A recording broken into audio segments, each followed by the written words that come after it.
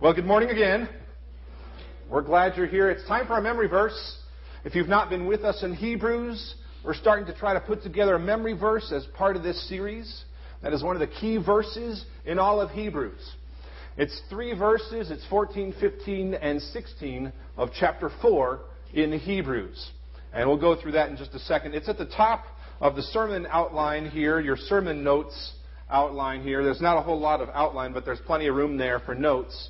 And those are on the sides of the pews. If you don't yet have those, please go ahead and pass those down. So let's talk about our memory verse here. This is the second part of the memory verse. Last time we memorized that first part of verse 14, and they'll put it up on the screen here for us. That first part was that first phrase in verse 14, since then we have a great high priest. And then the part for today we're memorizing is, who has passed through the heavens. So let's say that part for today 3 times. Number 1, who has passed through the heavens. Number 2, who has passed through the heavens. Number 3, who has passed through the heavens. Very well done. So let's try that first whole part of verse 14 here together. Since then we have a great high priest who has passed through the heavens. Well done. We'll go ahead and each week we'll just add a little bit of that phrase, because Bible memory is something that's important for us to regularly make happen for us so that the Word is in our hearts. We're glad you're with us to study Hebrews today. I want to do a little recap for just a few minutes of where we've come in this series. While we're at it, by the way, I want to remind you of the challenge we've sort of laid out during Hebrews to read through all of Hebrews once a week in between Sundays. If you do that once a week in between Sundays, it takes about 40 to 45 minutes for me, and I'm a kind of slowish reader. If you do that once a week, you'll start to get a feel for what Hebrews is about. And each week as you come, and I'm talking about particular things going on in Hebrews, you'll think, oh, yeah, that sounds like chapter 12 later, because we're going to talk about that. So the author in Hebrews you'll start to make those connections and see some of the flow of thought in the book. So I'd like to remind you to take up that challenge and once a week to read through all of Hebrews. So let's recap where we've come here. Our big idea for the whole series is that Jesus is superior so that we can follow Him with passion. That's the first part we want to remind ourselves of. It's at the top of the outline. Jesus is superior to blank, name it. So you can follow Him with passion. He is superior to anything. If you'll remember in week 1, we talked about Jesus as the superior communication of God's revelation because of His person and His work. That is, who He is and what He did. That is, when Jesus came, it capped off a long tradition of God's speech, of God speaking to His people. Hebrews 1:1 starts out by saying, long ago, at many times and in many ways, God spoke to our fathers by the prophets. But in these last days, that is now, that is today, in these last days, He has spoken to us by a Son. It is fundamental about the Christian faith that God speaks. The question is whether we're listening. Because the preacher in Hebrews is concerned that many are hearing different voices and following them with too great a fervor and commitment. So in the next section, in week 2, in verses 5 through 14 of chapter 1, if you'll remember, we talked about establishing Christ's superiority even further by showing how He is a better voice for God's truth than angels. Even though angels are cool, they're heavenly messengers, they're mysterious, they're just side dishes compared to the main dish of Christ. 2 weeks ago, at the beginning of chapter 4, Hebrews warned us that because we have this long tradition of faithful witness to God's voice, we must pay closer attention. In fact, it says we must pay much closer attention, lest we drift. Hebrews knows that even as believers, we are people whose sin obscures our reality We walk through life with blinders sometimes, unaware of the creep of worldly values into our hearts. And then last week, Tommy did a great job of teaching about how Jesus, as a human, was in a sense, he condescended to become lower than angels so that we could know him. That is, Jesus was fully human such that we would be able to have that demonstration of God's speech, his message, his voice to us in a person. We talked about propitiation last week. That cool, fancy theological word. It's in chapter 2 of Hebrews here, verse 17. Chapter 2, verse 17, it says this: Therefore, he, that is Jesus, had to be made like his brothers in every respect, so that he might become a merciful and faithful high priest in the service of God, to make, here's that word, propitiation for the sins of the people. Many different translations will say atonement, which is the same kind of idea, but I think propitiation is a good word for us to use, because that means Jesus satisfied God's righteous wrath and anger against our sin. In the person of Jesus on the cross, he made propitiation for our sin. It's an important doctrine for us to know as believers and for the rest of our time in Hebrews. It's only because Jesus has satisfied God's wrath and his righteous anger against sin that you and I can have relationship with him. And that sort of brings us up to where we are here in Hebrews 3 today. So let's go ahead and pray.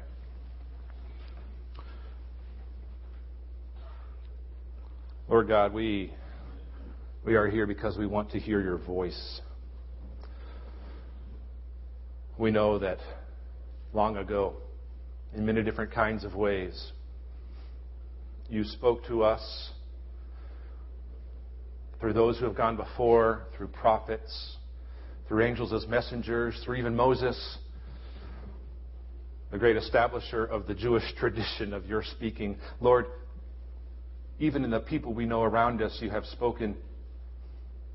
But Father, we want to be attentive to your speech to us through the Holy Spirit that you have given to us as a comforter and as a guide to continue to tell us how to have a relationship with you in meaningful ways. So today, Father, we ask that we would be humble people under the authority of your word as you speak to us about what it means to enter your rest. To enter a rest that is satisfying for us, not just in the future yet to come, but in the here and now. We ask this in the name of your Son, Jesus. Amen. Well, there they stood. There they stood on the precipice of promise. They were on the verge of something huge for them. Sort of just waiting what to do next. Waiting for instructions. They were there, the people of God, on the verge, looking out over the vast wilderness at a place we call Kadesh Barnea. They were waiting for the news. This moment had been coming for years and years. There had been talk of this moment for a long, long time. Promises had been made. Many of them were waiting with anticipation and excitement and prayer and planning. And so they were sort of on edge. Excited because they had been in a place of oppression for years and years.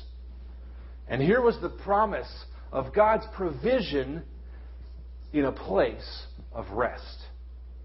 A place of shalom, of peace, where they could enjoy life with God and with one another. You see, they'd been taken from their homeland. They'd been enslaved by a foreign ruler. They had experienced for too long a life of unrest and of conflict. And they thought they were ready to move forward. But what they assumed would be good news from the spies that they had sent out to scout the land turned out to be words of fear. And now the people were scared, they were anxious, They were tempted now to take matters into their own hands. In Numbers 13 and 14, where we'll be here for just a couple minutes, in Numbers 13 and 14, we find the people of God on the verge of rest and shalom, that promised land, waiting for 40 days for the report from the spies who were sent out to survey the land for them. So 10, as you know, 10 were bad and 2 were good. 10 of the 12 spies came back with these words from Numbers, the 13th chapter, verse 27. It says this: "They told him, 'We came to the land to which you sent us. It flows with milk and honey, and this is its fruit.' They brought back a huge cluster of grapes that was carried on a pole between 2 men. However," they continued, however can be a fateful and tragic word for those called to follow God. However, "the people who dwell in the land are strong, and the cities are fortified and very large. And besides, we saw the descendants of Anak there. The Amalekites are there, the Hittites, the Jebusites. The Amorites are up in the hills, and the Canaanites are all along the coast, all along the sea. And well, since majority rules, when you put more stock in human power than in God's provision, the people freaked out. They listened to the however part of the 10 spies' report. But Caleb, he quieted the people who were getting all of their bowels in an uproar, and he tried to speak some sense into them. In verse 30 here in Numbers 13, he said, Let's go at once to take the land," he said. "We can certainly conquer it." Caleb stands up and he says, wait, let's do this. God's brought us this far. He's taken down Pharaoh, the greatest power in the world. We've escaped slavery and oppression. We're seeing the fruit of this good land with our own eyes. Let's keep moving forward. But the people rebelled. Scripture says they raised a loud cry and they wept all night. They grumbled against Moses and Aaron, their leaders. They began to try to choose new leaders who would do what they wanted and take them back to Egypt. In Numbers 14 now, verses 2 to 4, we see this. This is their response. They say, "Would that we had died in the land of Egypt. Or would that we had died in this wilderness. Why is this Lord bringing us into the land to fall by the sword?" Verse 3, "Our wives and our little ones will become a prey. Would it not be better for us to go back to Egypt?" And verse 4, "They said to one another, 'Let us choose a leader and go back to Egypt.'" Listen carefully to what they're saying, friends. Listen carefully to the tenor of their cries. Can you hear the echoes of their words in your own life? "Oh, I'd rather die than go through this trial. Why is the Lord doing this to me? Our families will be at risk. Wouldn't it be better and safer for us to just stay home?" Well, actually, yes. Yes, it would. It would be safer to stay home. That is, if the goal is keeping one's body and earthly stuff and even family physically intact, then yes, if security is your goal, it's safer to stay home. The crux for us, friends, as American Christians in 2011, who have everything we could possibly need and everything we possibly don't need, the crux for us is this. If we do that, if we become safe, fat cat Christians who are unwilling to sacrifice ourselves and undergo hard things, we run the risk of being the ones that Jesus warns when he says in Luke 9:25, "For what does it profit a man if he gains the whole world and loses or forfeits himself?" his soul. The crazy thing about following Jesus is that it is in losing our lives, it is exactly in the process of abandoning our supposed right to ourselves that we find true life in Christ. The scary part, according to Hebrews, is that many of us don't even know it. But we are running the risk of gaining things in the short term and losing our relationship with God and our souls in the long term that we may not have even had in the first place. I fear this for myself, and I fear it for you, and I fear it for the American church at large today. Many of us have become exactly like the Israelites, whose promiscuous love affair with comfort and security and our control turns us into wimps who long for Egypt. Well, it turns out that the report from the 10 spies was more than just being scared of people. They said there were giants in the land. It was really not about being scared of people, but a lack of faith in God's promises. It was a lack of obedience to follow God's leading and to trust where He was taking them. And it resulted in God forcing them to wander in the desert for 40 years before they got to enter the promised land. Numbers 14, 21 to 23 says this, "But truly," this is God speaking, "but truly as I live, and as all the earth shall be filled with the glory of the Lord, none of the men who have seen my glory and my signs that I did in Egypt and in the wilderness, and yet have put me to the test these 10 times and have not obeyed my voice, none of them shall see the land that I swore to give to their fathers. And none of those who despise me shall see it."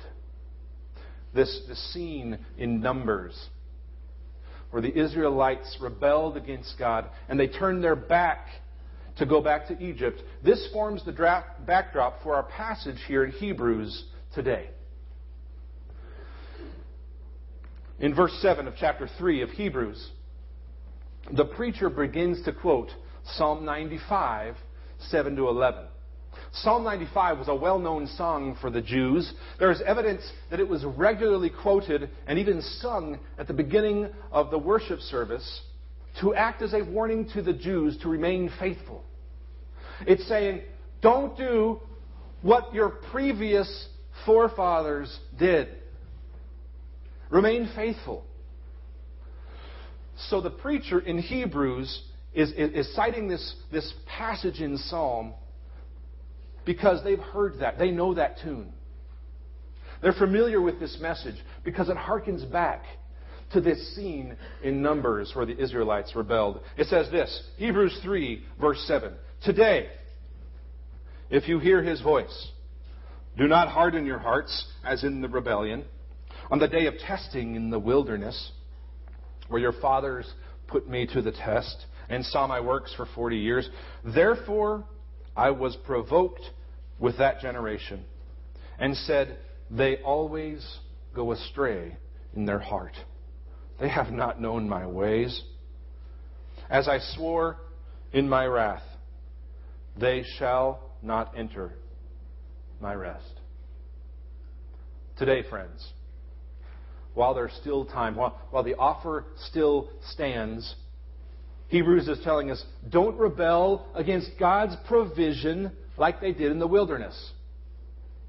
It would be a fearful, a terrible thing to have said of us, they always go astray in their heart. Which is why Hebrews says this in verse 12, chapter 3. "Take care, brothers. Be diligent, lest there be in any of you an evil, unbelieving heart, leading you to fall away from the living God." Don't be like the Israelites, he's saying. The negative example here in Hebrews 3 and Psalm 95. Don't be like them, but remain faithful and remain obedient to God's provision. Verse 19 here in chapter 3 sums up this whole passage. And it says, "So we see that they were unable to enter because of unbelief." Unable to enter the promised land and God's rest that He was wanting to provide for them right then and there had they been faithful.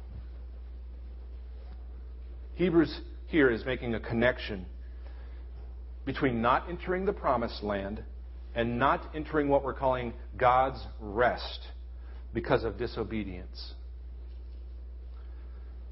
Entering God's rest is what we're going to talk about for this rest of our time here today.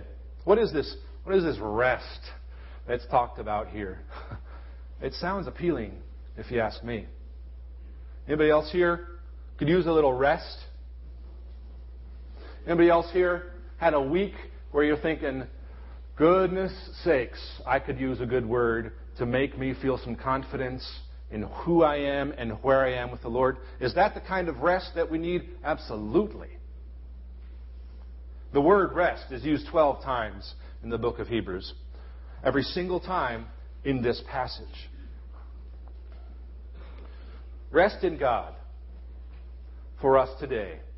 Rest in God is an invitation to live in confidence that His provision is enough for us and that we can't add anything else. Rest in God is an invitation to live in the today, the here and now, while there's still time, in the confidence that His provision is enough for us and there's nothing to that we can add. It is experiencing peace and shalom when your circumstances around you are frustrating, are impossible, feel like a weight and a burden that you cannot carry.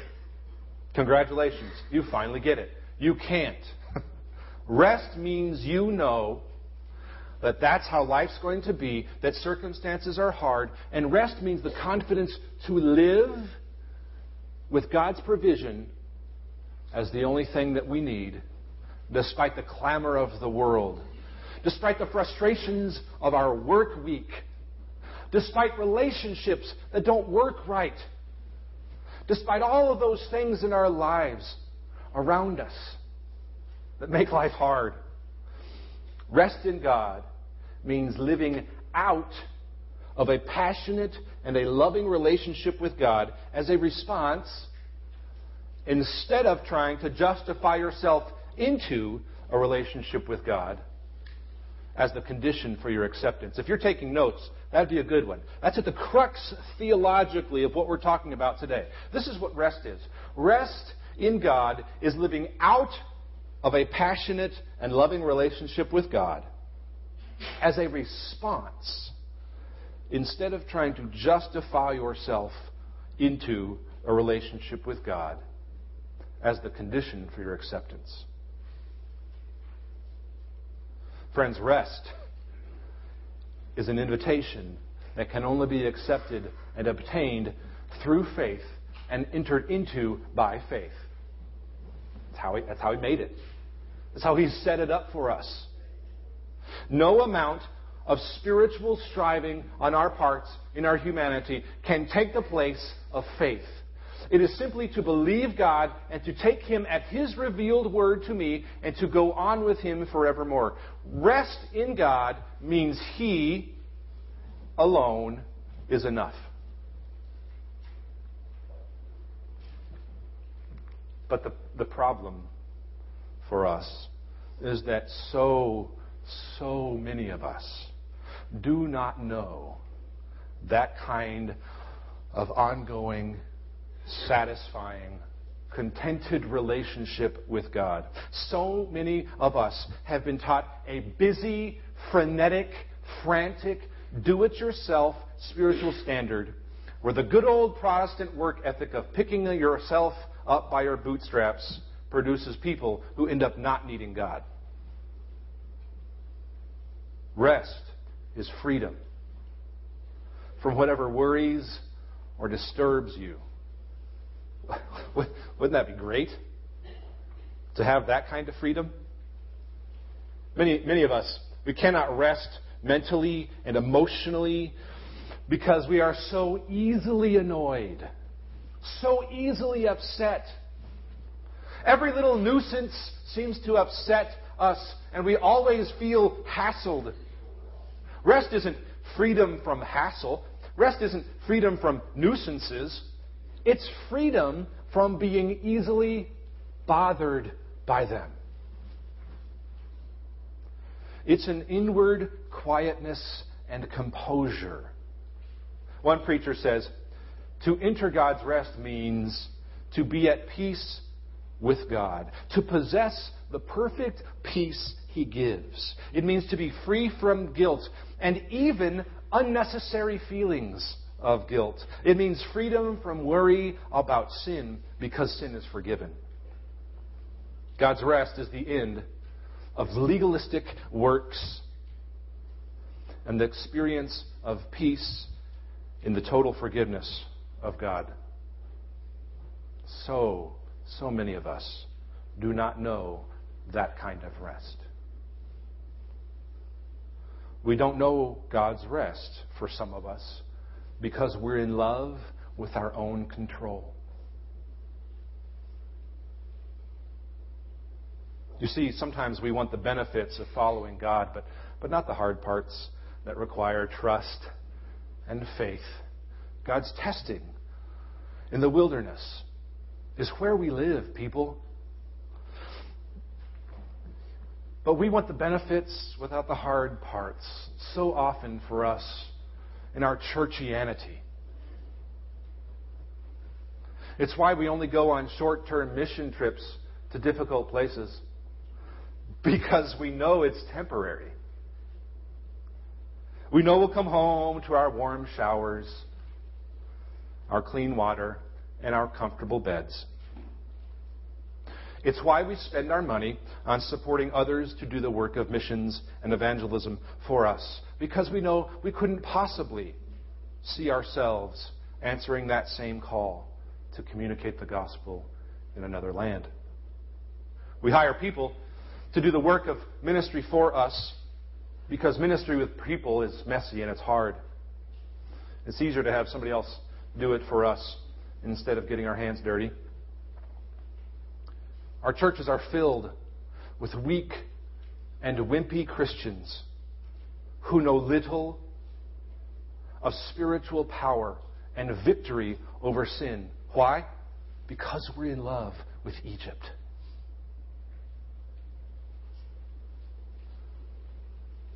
And the crux for us is that when we live safe lives that pine for Egypt, that are tied to the things of this world, these entanglements for us, when we live those kinds of safe lives, we run the risk, like the Israelites at the precipice of God's promises, we run the risk of failing to trust God's provision and to enter the rest He's offering.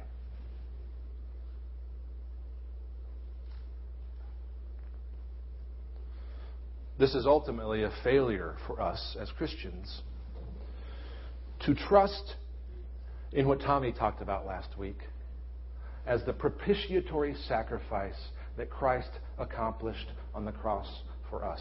Rest for us means that my unbroken fellowship with God, made possible by His sacrifice, is enough for me for every moment. Doesn't matter what somebody says. It doesn't matter what's going on around me. It's living in the confidence of knowing that Christ's propitiatory sacrifice is anything and everything you and I will ever need. And we can be okay with that and live out of that kind of confidence.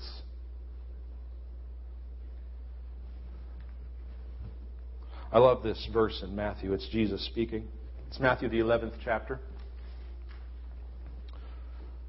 Verses 28 and 29.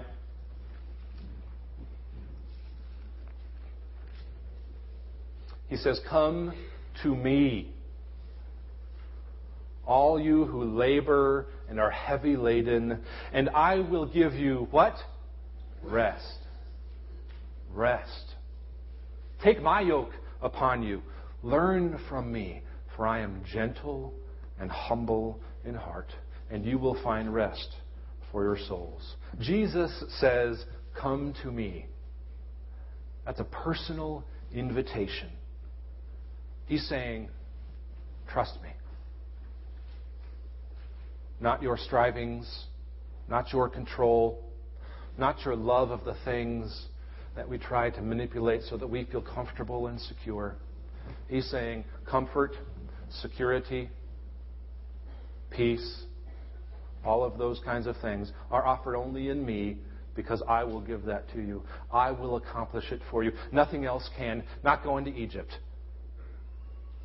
So friends, this week, may we become more and more the kinds of people who live out of that kind of confidence that Christ does His work for us in ways that we could never add one iota to.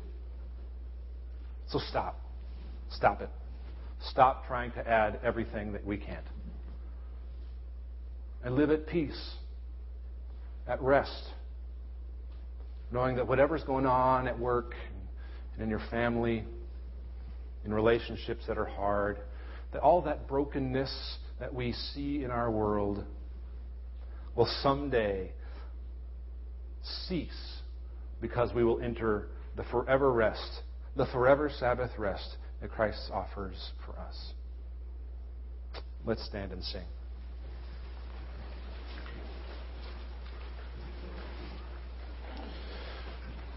We want to make a similar kind of invitation for you.